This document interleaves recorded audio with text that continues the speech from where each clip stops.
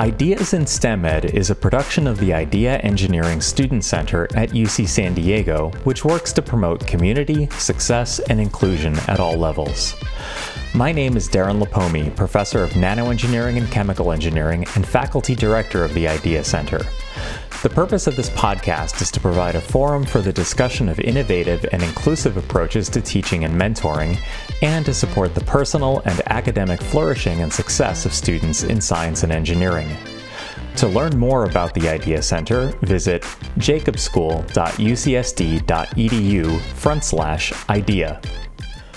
Lilo Pozzo is the Boeing Roundhill Professor for Excellence in Chemical Engineering at the University of Washington. She is also a professor and the interim chair of the Department of Materials Science and Engineering. She earned her BS degree in chemical engineering at the University of Puerto Rico, Mayagüez in 2001, and her PhD in chemical engineering at Carnegie Mellon University in 2006. She obtained her current position at UW after a postdoctoral stint at the National Institute for Standards and Technology Center for Neutron Research from 2006 to 2007. Her research concerns the development, measurement, and control of self-assembly processes for soft materials over nanometer and micrometer scales.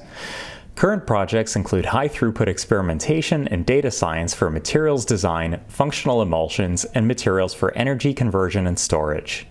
She is known for her excellence in teaching and mentoring, scientific and technological outreach to Puerto Rico in recovery after Hurricane Maria, and advocacy of LGBTQ scientists and engineers, especially trans and Latinx communities. We spoke in this episode about a wide range of topics. Lilo, thank you very much for coming on the podcast. My pleasure. Thanks for inviting me. Sure. How did you become interested in chemical engineering? I come from a family of at least one engineer. So my dad is an electronic engineer. He's retired now. So I've always been exposed to technology in some regards. He used to work for this company called Olivetti, which most people know of it because they made typewriters, but they also made the first personal computers in Europe. So they were kind of like the IBM competitors in Europe, and he used to bring all kinds of computer parts and things like this into the house. And I think that was my first engagement with technology. He would do some basic experiments also. But in terms of chemical engineering, actually, that came out a little bit more in high school, and actually quite late in high school. For the longest time, I thought I was going to be a surgeon. I wanted to go into med school. And then in the junior year of high school, I had this great chemistry professor teaching, and he made chemistry super exciting.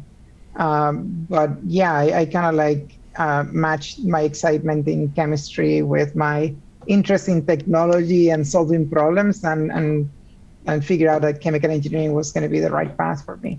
Fantastic. Did you have any special problems as a kid, special projects or problems that you like to solve with these computer parts, like alarm systems for rooms and stuff like that?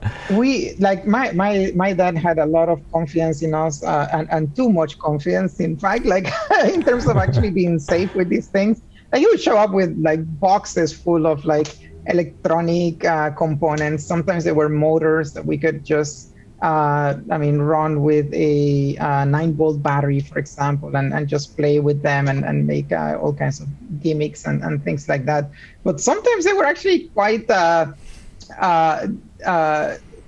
dangerous things, right? I remember once he actually came up with a power cord, right, that had actually been split into two, and my brother and I connected it, and it just started making all kinds of so you learned about electricity and potential and currents very quickly, essentially by trial by fire in these ways.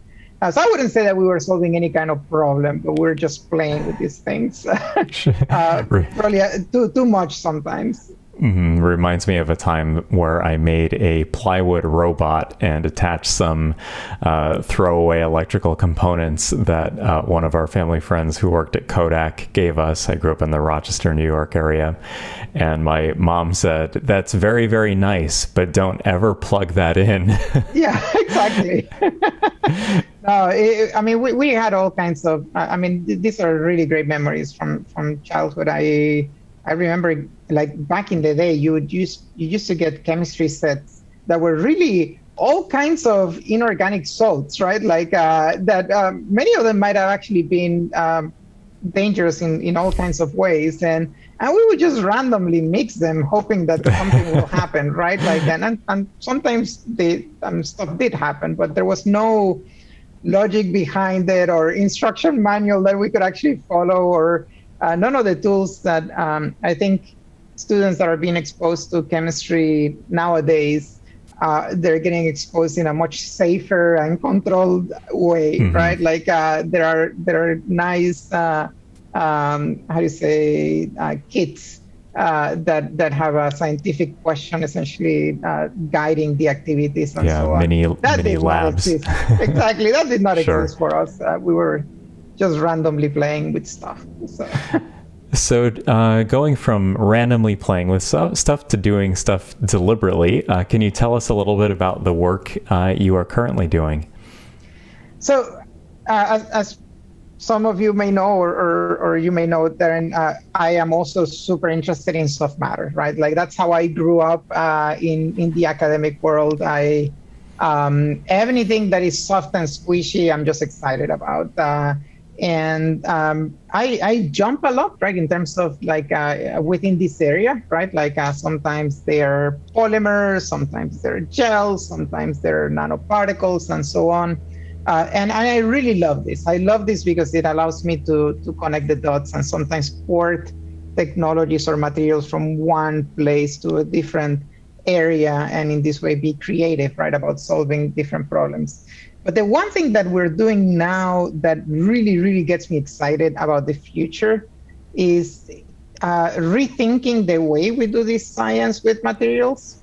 So we are actually embarking an adventure in the lab with really trying to integrate, algorithms like, machine learning tools, or essentially self-driving algorithms for designing experiments and executing experiments. And this has actually pushed us to think about how we execute our experiments. So we are using more robotic tools in the lab. We're analyzing data in much higher throughput. And this forces us to also think about how we extract knowledge from these much larger amounts of data that is actually flowing from our experiments. So I am really excited about this because I think that it is something that could potentially revolutionize our fields because we frequently have to break down really complex problems into just a few, principal components. And we kind of like oversimplify a lot of the problems, right, that we're tackling, because otherwise they would be really difficult to rationalize in their pure complexity.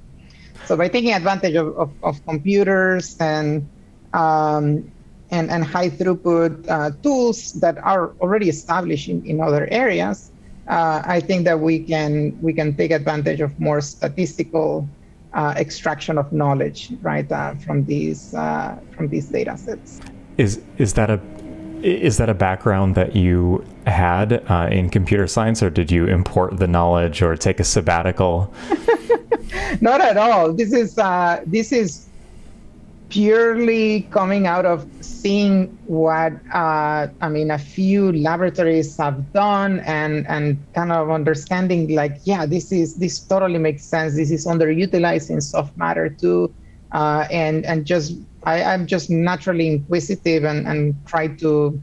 If something excites me, I'll figure out how to actually get into that area. And And it's been a very slow transition for us. It's actually the caveat to all of this excitement, right, is that it actually requires us to learn a lot of skills that we didn't have in the lab. And but I think that this is exciting, right? Because you're whenever you're challenging yourself to learn new things, it makes essentially the activities that we do and we engage in our everyday life so much more meaningful and interesting. So yes, I've learned about rapid prototyping. I've learned about designing tools in CAD. I've learned about 3D printing. I've learned a lot of Python programming. I've learned a little bit of machine learning, but way less than my students know, especially in terms of machine learning. So that's a skill I'm still actually developing a lot of. But yeah, I find that it's exciting because it really has also opened up new avenues of collaboration with teams from other departments that we would otherwise not have actually engaged with. What are some of the downstream applications that excite you the most? In terms of high throughput in this area, or just overall? Overall. So I think that there are so many problems, right, that we're going to be tackling, and probably our kids are actually going to be tackling and dealing with that really deserve our attention. But right now, I'm really excited about the prospects of using synthetic biology and reactors and separation processes that are going to have to be designed to make these type of new ways of manufacturing high-value products and chemicals viable. That's really exciting, and we have an NSF-sponsored project that in this area that is actually been extremely illuminating, again, because it forced me to learn a lot about what my colleagues are doing in the synthetic biology realm and how soft matter can actually help enable some of the challenges that they're dealing with. So that's an area that I'm really excited about. We are engaging also in essentially high throughput explorations of how do you say, conditions in the synthesis of nanomaterials affect the outcomes of the materials that you obtain, and obviously it has a ton of applications in clean energy, right? For solar cells, it has a lot of applications in quantum information systems, in sensors, and so on. So these are some of the things that we're working on right now. But I still also have a very special place in my heart for just trying to understand interesting materials, just because we just want to understand them and develop the fundamentals about them, right? Like sometimes there isn't an application necessarily driving this, and that's totally fine and also exciting, at least to me. Of course. I know that you have an interest in global equity and ways that technology can be used to address problems in poorly served communities. And a couple of years ago, after Hurricane Maria, you were involved in was it a student project in environmental remediation or water purification? What was it? Maybe I have it wrong.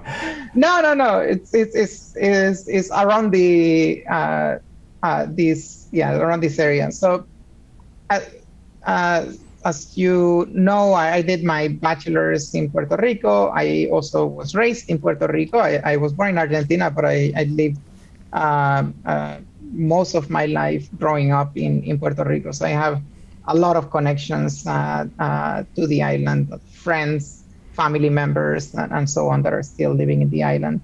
And yeah, when when the hurricane hit the island, like many other Puerto Ricans living here in the U.S., we were kind of like stuck, right, with wanting to help, and being an academic, I realized that the best way for me to contribute was probably not like trying to ship water bottles from Seattle, right? Like, and that maybe there would be something more meaningful that I could do, and that's where this project kind of came about. I saw students that were also equally motivated to help out. Like students are generally just want to save the world, so they're motivated, right? When there are challenges affecting populations across the world. And we were able to start this project that ended up being one of my most rewarding experiences as an academic, because it's so far outside of my area of expertise. So I learned a lot in this project, and it also kind of like mixed everything that I like about life as an academic. It allowed me to provide a meaningful service, right, to the communities that we help, and I'll tell you a little bit about what we did. It provided me an opportunity to work with students that actually got an amazing educational experience from this. And it also actually ended up in 2 academically peer-reviewed publications that, so we did research essentially in this activity. And the focus of the project was to evaluate how small-scale solar systems, actually they're called nanogrids because they have storage, generation, and essentially conversion of solar essentially power, right, to electrical power that the users can use, but they're really, really tiny. They're even smaller than what essentially a house solar system would do. And we evaluated what was the potential of these systems being deployed in an emergency to satisfy the needs of families that had needs for power to sustain their healthcare needs. So there are a large number of populations that are extremely vulnerable because when power goes out, then they cannot actually get the healthcare that they rely on. This might be mobility issues. This might be, some families require electricity to feed their loved ones if they have essentially feeding tubes, right, because of their conditions, or just a gamut of different conditions affecting people. People that couldn't sleep because they had sleep apnea and their machines weren't working overnight.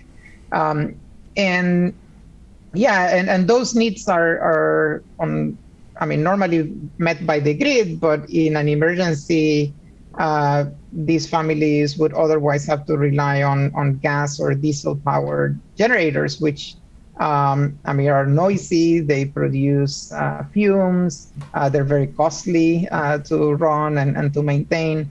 So then we posed this question about like, what is the role of these small scale solar systems of being deployed during these emergencies? And we were able to essentially interview several families before and after they had opportunities to work with these systems, and learn from them about what were their challenges, what were the things that they liked and that worked really well, and what were essentially their overall thoughts about these systems. Mm-hmm. So. Kind of an ethnographic interview combined with product market fit sort of. Were the students undergraduates or graduate students? It was a mix of all, actually. I would say primarily graduate students, because it did involve travel to the island to go and actually perform these interviews. And a lot of the times the travel, we went to the island 3 times, and this was during the middle of the quarter. So, a few undergraduate students were able to manage to go with us, but the majority of them were graduate students. And and from multiple different departments, some from electrical engineering, some chemical engineering, some from essentially the med school, or so it was really rewarding from that perspective too. How did you obtain the funding for the project? Oh, we were really fortunate. The Clean Energy Institute here at the University of Washington provided us initial funding to travel, and kind of like the first trip was to identify and set the stage for our research questions, right? And then, we also were able to get funding from the Clean Energy Group, which is a nonprofit organization, to essentially purchase the systems that we were going to deliver to the families.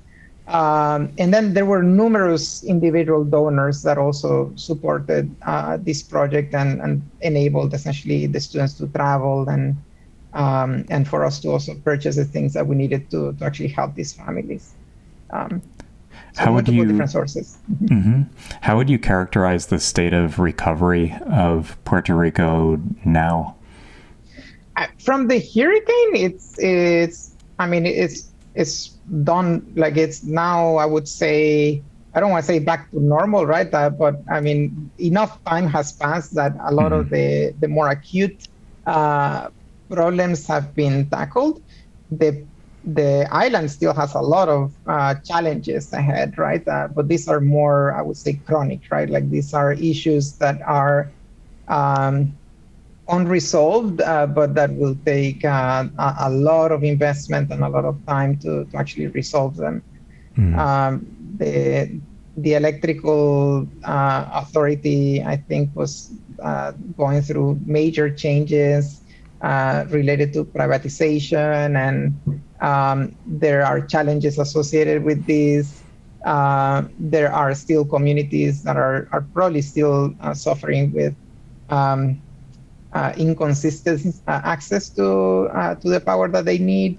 But largely, I would say that these challenges that remain, I mean, some of them might still be related to the hurricane, but some of them are more systemic about like just the situation in the island and sometimes decades of like management challenges, right? What is education like on the island, particularly science and engineering education? Outstanding. Like, to be honest, I mean, I had an amazing education, and I am so happy to have been able to get my education from a public university in Puerto Rico. And so I did my bachelor's at the University of Puerto Rico in Mayagüez, Colegio. That's and the university. I mean, I had access to so many great opportunities as a student there. I had amazing faculty in chemical engineering, also outside of chemical engineering. The education was virtually free if you compare it to the tuition costs in the US. But the quality of the education was just outstanding. And I love the fact that this made it so accessible, right, to a broad and very diverse group of students that came from all kinds of backgrounds all over the island. So this is something that I think the U.S. system is unfortunately unable to match, right? Here it's a little bit more segregated. You have like schools that are serving, I mean, let's say more diverse populations and populations that maybe don't necessarily have access to the resources that are necessary to attend to some of the more expensive schools. And that was not the case, at least in public education in Puerto Rico. It was really nice to actually have this opportunity that to get educated with such a diverse group of students. It's interesting because diversity is also kind of weird, right? Because we were all Hispanic, or most of us were Hispanic when essentially in the island. So diversity has a completely different meaning, right? When you're a student in Puerto Rico. But yeah, I look back at my years as a student there really, really fondly. And top-notch education. I think that when we came to do our PhDs here in the US, we did not feel like we were lagging behind. Yeah, that's wonderful. In any way, other than maybe the language, right? We had not had as much practice like living and speaking English on a daily basis, but yeah. Sure. What have you learned about teaching and assessment from lecturing on Zoom? This is something we had a short conversation about on Twitter maybe 10 months ago. And I wonder how your thinking started and how it has evolved, and what lessons have you learned? So I was fortunate to be teaching courses that actually did not suffer too much from the transition to Zoom over the last few years. So I don't know that my experience is uniform, right, with what others have experienced. But I actually learned a lot of positive things from the courses that I taught. I felt the students sometimes, depending on their background, whether they were undergraduate or graduate students, would engage in different ways. I felt that the use of Zoom presented new opportunities that I had not thought about as a faculty teaching in normal classroom instruction. So, for example, I could sometimes, for one of my introductory engineering classes, I could do experiments in my kitchen and actually showcase them, right? Which would have been a lot more challenging to do in a physical instructional laboratory. Yeah. Assessment is much harder, I think. Assessment, in my experience, was really, really challenging, and I don't think that at least for me, assessing in a traditional form, right, with exams or quizzes would have been very effective. So I tried to actually transition into more project-based or longer-term assignments for my assessments. But yeah, there are some lessons that I think I am taking from the pandemic that I think I would probably keep in my mind for even after we're out of this. Like sometimes some lectures and some material might actually work better in a digital format, and I also learned a lot about like what would it actually really take to do a flipped classroom, for example, which otherwise would not have crossed my mind, the possibility of actually flipping the classroom where you provide instructional material in video form, and then you use the class time, right, to help the students on a one-on-one or more close way to actually solve the problems and test whether they're actually learning the concepts and maybe clarify some of those doubts. Yeah. One of the difficulties I found in flipping a classroom on Zoom is that, one, it's difficult to navigate between the breakout rooms without being pretty obtrusive or intrusive. You show up and nobody's talking because the professor's face suddenly appears in the breakout room.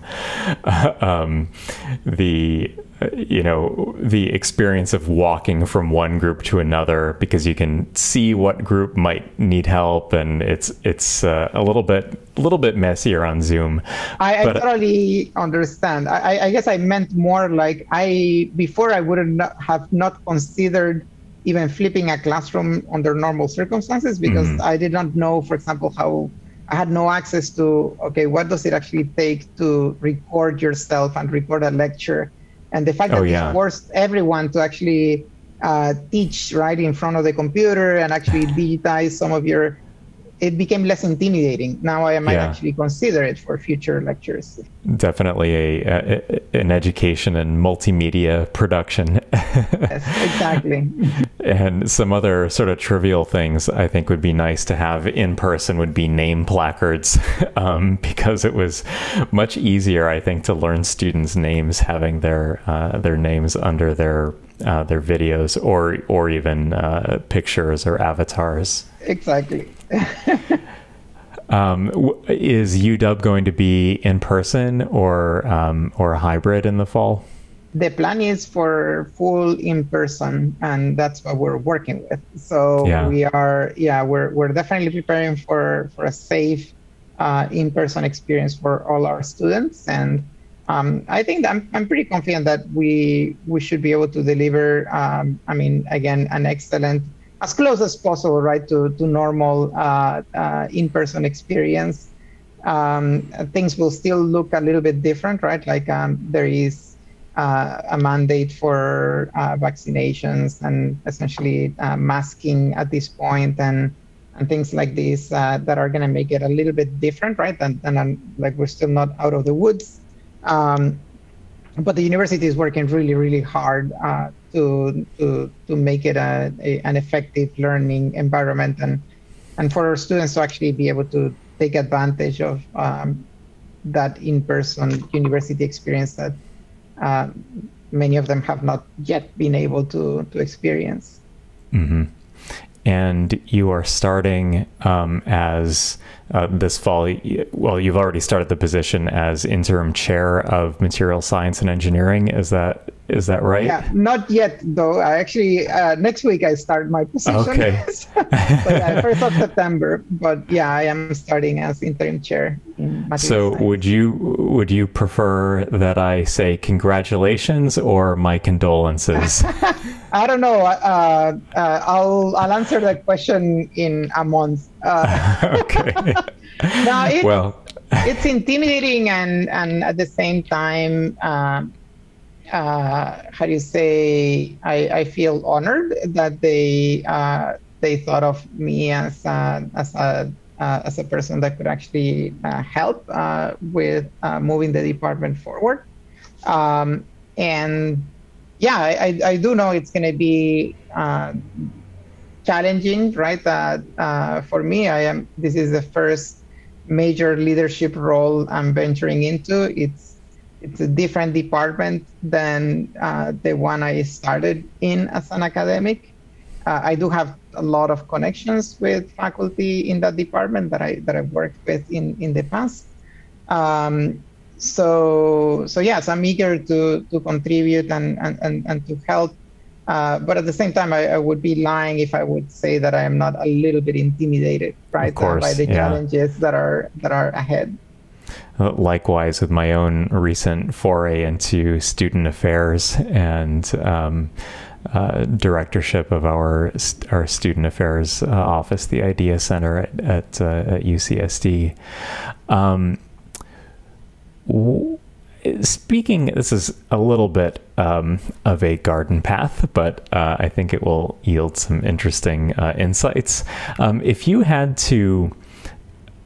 in a position to reform the way that NSF thinks about broader impacts or changing the criteria by which broader impact statements are judged, what would you do? That's a great question. So I think the unfortunate bit is that broader impacts, everybody's expected to innovate and everybody's expected to essentially have a compelling, right, broader impacts section, right, and plan that goes beyond, right, what is usually expected. And things that are usually expected are, okay, you're going to be training and working with students, you're going to be doing work that will eventually impact society and so on. That's kind of like the garden, right, like kind of like what is expected. But frequently reviewers will expect to see more than that. They'll expect to see some creativity, right? They'll expect to see something that is kind of like pushing boundaries or thinking about, okay, well, what could we do differently to make those things happen even better, which is great.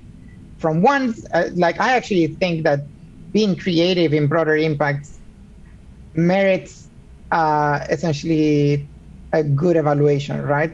The problem that I see is that there's no reward system or checks and balances on what people are actually doing. So I could say that I am going to do a huge number of very creative, broader impacts activities as part of my proposal, but if there's no evaluation metric, right, about like whether I was actually successful at executing this or whether I even tried to execute this, then there are no teeth, right? I could say whatever I want in that broader impact statement, and I mean there is no checks and balances. In terms of the intellectual merit, there are checks, right? Like because you are essentially required, right? Like your CV, for example, showcases the publications that came out, right, out of your work, and the awards that you get usually from your intellectual activities and so on. So it would be great actually to reward, right, those that are really innovating in their broader impacts, that are actually doing innovative things like this podcast, for example, right? I think that this is actually a way that provides access or behind the curtains, right, to a lot of viewers that are going to benefit from this. And I think that would be one of the changes, is that if the expectation is that broader impacts need to be creative and novel and pushing boundaries, then there needs to be an evaluation criteria, right, that also checks on this, because I would venture to say that very few, a small percentage, right, of the proposers are actually being able to execute effective broader impact statements as they describe them. Yeah. One issue is around logic and sustainability of a broader impacts project. If a PI is fortunate to get one NSF grant every 3 years, then in 15 years, do you have 5 concurrent projects? Also, the assessment piece is very difficult, and it's very expensive to do it well. People that do longitudinal studies of reductions in equity gaps and retention and yield rates, these take a lot of time. They take a lot of bookkeeping and a lot of hard analysis and survey data, and these aren't things that most pretty much any PI in the engineering or physical sciences or natural sciences is trained to do, and yet it's a minuscule fraction of the budget as well. Yeah, that's the other thing, is I think that either there needs to be resources, right, associated to these activities, or the expectation needs to be lowered, right? And that's kind of like what I was trying to imply, is that if you are evaluating everybody by what they actually are executing, then people are going to essentially like propose things that are realistic, right, that can actually be executed. If there are no checks, then you can propose like exorbitant programs that are just not going to be feasible to implement without resources. So I just think that there's a little bit of a mismatch there in between expectations and execution. Speaking of mismatch, if you took a look at the federal research budget and you had to reallocate funds awarded to PIs for specific projects versus students and or postdocs for their own training, and they got to pick the project and the PI, do we have the right balance, or do you think it should be reallocated? Absolutely not. Yeah, like I'm a big proponent of like funding the students. I think that this is something that I don't think that there is a perfect system. I think that every system has flaws and challenges. There are many systems in throughout the world that actually do fund the student through fellowships. The graduate students I'm referring to, so PhD students, for example, and I think that one of the things that these students really benefit from is that they own their path. So they hold the reins, right, of their training and education. So if a student is not satisfied, right, with the mentoring that they're receiving from their PI, then they have, right, the resources and they're empowered to essentially seek the appropriate mentoring or the opportunities for this. I think it alleviates a lot of the issues also that PIs like ourselves feel in terms of ensuring, right, that we always have streams of funding that are consistent with the students' thesis of research, right? Like, so it's very difficult, right, to essentially have a series of 3-year grants that are going to end up in a consistent topic to do a 5-year typical PhD thesis in a topical area that is essentially like the same, right? Like that allows the student to go really deep into those topics. Moreover, it alleviates some of the stress, right? Like one of the things that is really, really stressful for me as a PI is this fear, this constant fear of not winning the next proposal and essentially just I don't know, having to have attrition in my group or essentially having to switch a student, right? Like from their thesis research to, now we're going to work on this other project because funding wasn't successful in that. I just think it's, at the end of the day, the majority of our funding through proposals goes directly to the students.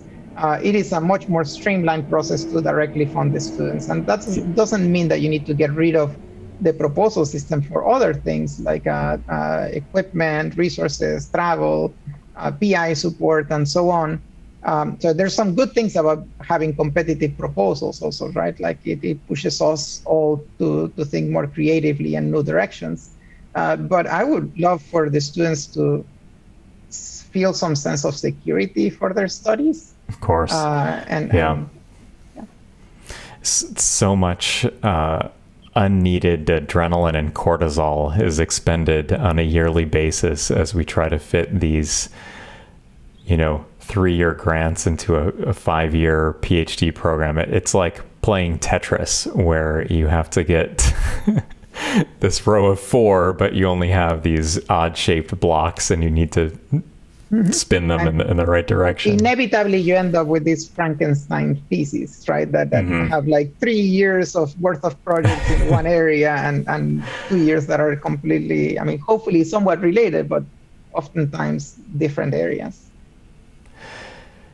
How does your mentoring style change when you're mentoring a GRFP-funded student versus a student funded on a grant, if at all? Or maybe not mentoring style, but project selection? I'll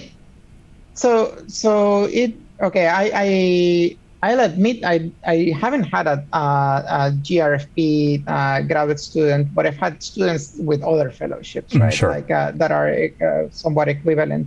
And I don't think my mentoring changes in how I actually approach. I hope that I'm mentoring and providing the same level of mentoring. Yeah, I think I misspoke there. I really mean project selection. I understand what you mean. What I do feel the student does get that is different is that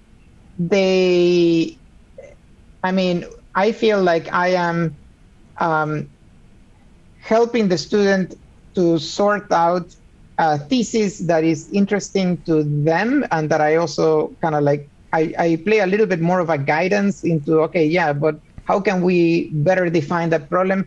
But the student, I think, gets a chance and an opportunity to participate more in the development of that underlying problem statement that is going to drive their thesis research. Whereas if I am mentoring a student out of a grant where I wrote it and it has a very clearly defined sets of goals and expectations, there's a lot less wiggle room, right, to essentially match the student's interests with what I decided was important to explore in that particular. So it gets to be a little bit more constraining and less creative, I feel. I feel like the students that are on fellowships have more wiggle room for exploration, which is, I think, oftentimes what leads to like just innovation and new areas of research. And students are so much more creative than we are in these situations that I feel like we're overly constraining them. Yeah, I agree. So you are known, among many other things, as an advocate for LGBTQ issues among researchers. And I wonder if you could tell us a little bit about what special challenges or equity issues your community faces. Yeah, so I'm part of the community. I am a trans woman, so I transitioned during essentially my career as an academic. So I've definitely experienced some of the challenges. Obviously, this is very different for different people. I think that some people have, I don't know, like, I mean, the LGBTQ community is so diverse, right, that you pretty much have these, it's hard to kind of like set up into individual categories. And I don't want to feel like I am speaking universally about the challenges that others are facing, but there are certainly challenges. Engineering is a very, very, very conservative field still, and I faced all kinds of challenges in terms of like anything from pronouns, right, that just drive me nuts, right, or to I don't know, like sometimes like getting like a recent thing that I've experienced lately is for example applying to programs right and sometimes getting like no response back, right, like not really. So these are, for example, programs that might be designed for women in leadership, right? And you submit an application, and you're, I think the term would be ghosted, right? Like you don't actually respond, and you're like thrown back, right? So there's things that you perceive that are definitely there that you think is kind of weird. Am I the only one that is experienced these? Are others? And there are things that are kind of like in your face, like you're experiencing right then and there and now, and they're very obvious. And I feel like I can deal with the ones that are right then and there because I feel empowered to do so. And I think that I have a support system that allows me to do that. I have a university that backs me up and so on. But I feel like there's probably all these underlying areas of potential discrimination or differences that I don't even know are existing. Yeah, it's kind of in the soup. Yeah, it's in the soup, and it's probably happening, right? But you're just not even aware about them, and that's the ones that I think are more dangerous, right? Because nobody, I mean, if it's not evident, right, then there's no way of proving that there is a problem, or there's not even awareness that there is a problem. So that is really a huge challenge. And I think that this is not just for LGBTQ, right? But it extends to women, to minorities, and so on. So there's probably a huge a huge opaque level of challenges Yeah. associated to discrimination that we're not even aware exist. Yeah, and sometimes how this sometimes discrimination is not a positively occurring thing, but rather the absence of support that comes from, for example, white guys tend to be in the positions of power. They have different relationships with each other, and maybe don't invite the female or the minority student to a conference or to a lunch meeting. And it's not necessarily it's the person who's doing it rarely feels like they're doing something nefarious, but it's the fact that there's this automatic kind of segregation to like individuals, and then as a consequence of the fact that white dudes are in charge of so much of cultural and political power in the U.S. that it's kind of a and that's like the least pernicious form, but it's almost the most ubiquitous form of discrimination.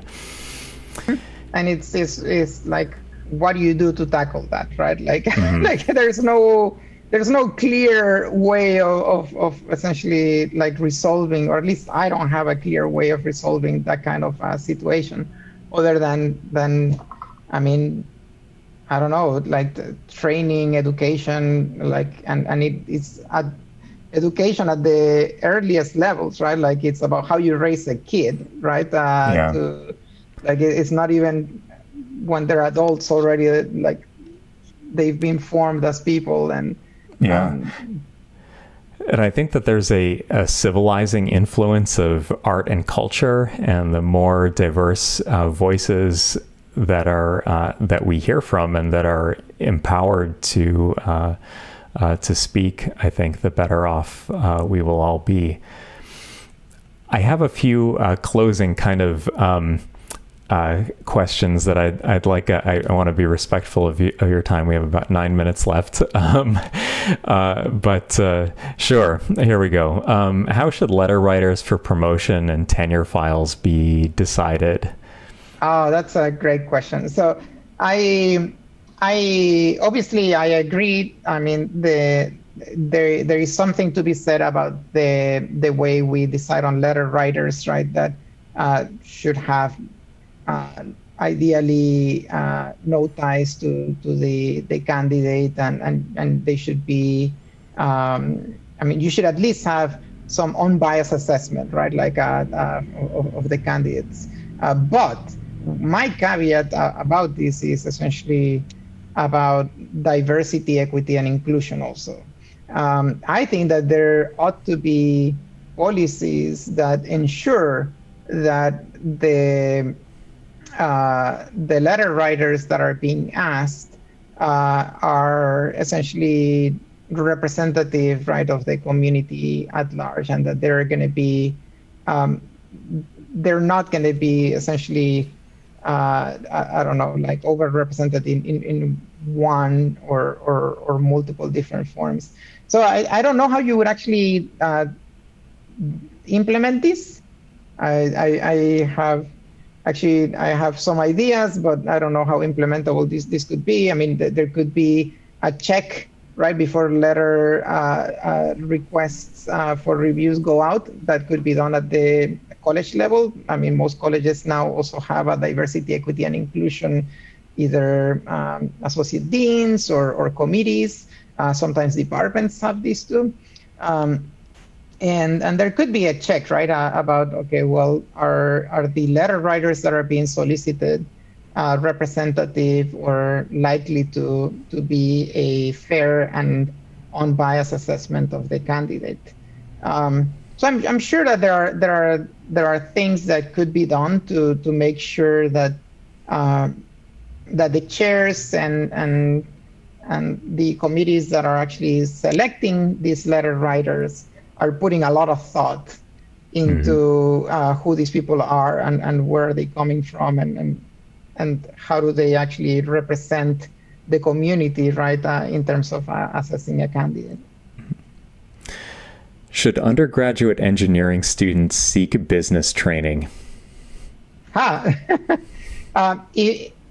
For some of them, for sure, I think. I don't think for universally, right? Like I have been a major proponent of entrepreneurship. I am excited, and again, this was in my own interest in understanding what are the steps to translating a technology from the lab into the real world. I've learned a lot about entrepreneurship.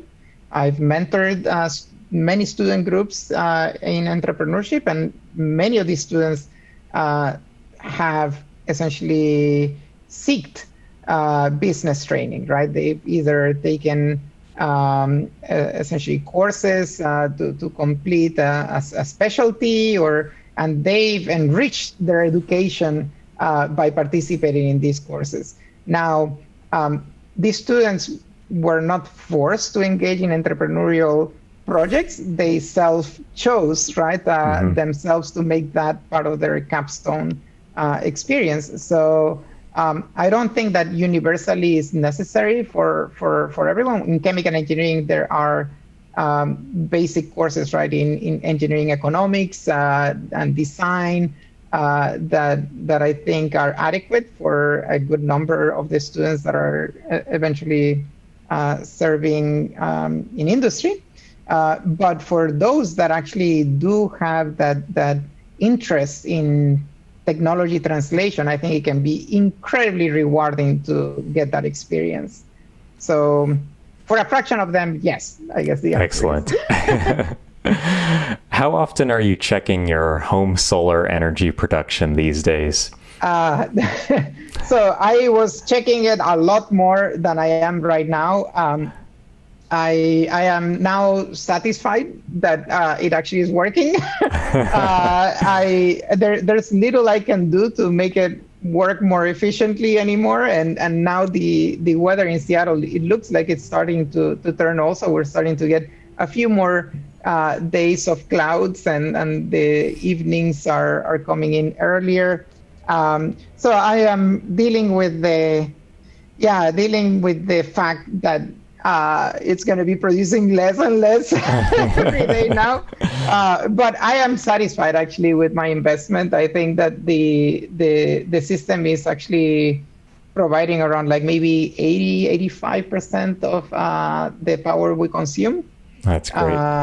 And not quite 100%, but it's everything that we could actually pack into our roof. So yeah, we had ours installed a few months before our daughter was born, and I insufficiently accounted for the increased energy demands of a baby and toddler in terms of washing machine, portable AC, space heaters, that kind of thing. Are you able to get closer than 80%? I think I'm around 80%. Okay. Yeah, fortunately we don't have AC needs and things like this in Seattle. So, well, at least not until recently. Now right. We've had a heat wave this year, but yeah. And finally, have you figured out why your Gen Z daughters are playing CDs? I think that they are just mesmerized that this thing existed, and that was the way we used to listen to music. So yeah, so my oldest daughter discovered that we actually had a CD collection, which are all the CDs from the college years that we've accumulated before transitioning to Spotify and Apple Music and things like that. And they're just amazed that was the way we listened to music. And it's so different for them than it is for us, right? Like they haven't had the experience of listening to a record from beginning to end. Like now it's so much more usual for them to just listen to a song that they like. And yeah, so she was surprised actually when I told her that, yeah, we don't have any CD players, but you can play them on the Xbox and you can play them on your computer and you can play them on all these other places. that she was surprised, like, oh, okay, I can listen to the CDs then. I don't actually need a CD player. But yeah, it's interesting. Wonderful. I need to come up with a new example to teach embossing, photolithography, and replica molding in my Intro to Nanoengineering class. Yeah, exactly. Are you still using CDs and they don't know what? I am, yep. Yeah, what else, right? Like, can you do? All right, Lilo. Dr. Lilo Pozzo, thank you very much for joining us. It was a wonderful conversation. My pleasure. Thanks for listening to Ideas in STEM Ed, a production of the Idea Engineering Student Center in the Jacobs School of Engineering at UC San Diego. This episode was edited and engineered by Sky Lee, with theme music written and performed by John Viviani. Title art was created by Caitlin Wong. Special thanks to Sarah Eckert for guest booking and marketing. The Idea Center works to promote community, success, and inclusion at all levels. To reach us for guest suggestions and other feedback, please send an email to ideadirector@eng.ucsd.edu. And to learn more about our programs, visit jacobschool.ucsd.edu/idea. As a final note, the views expressed by me or the guests do not necessarily reflect those of the Idea Center, the Jacobs School of Engineering, or UC San Diego. See you next time.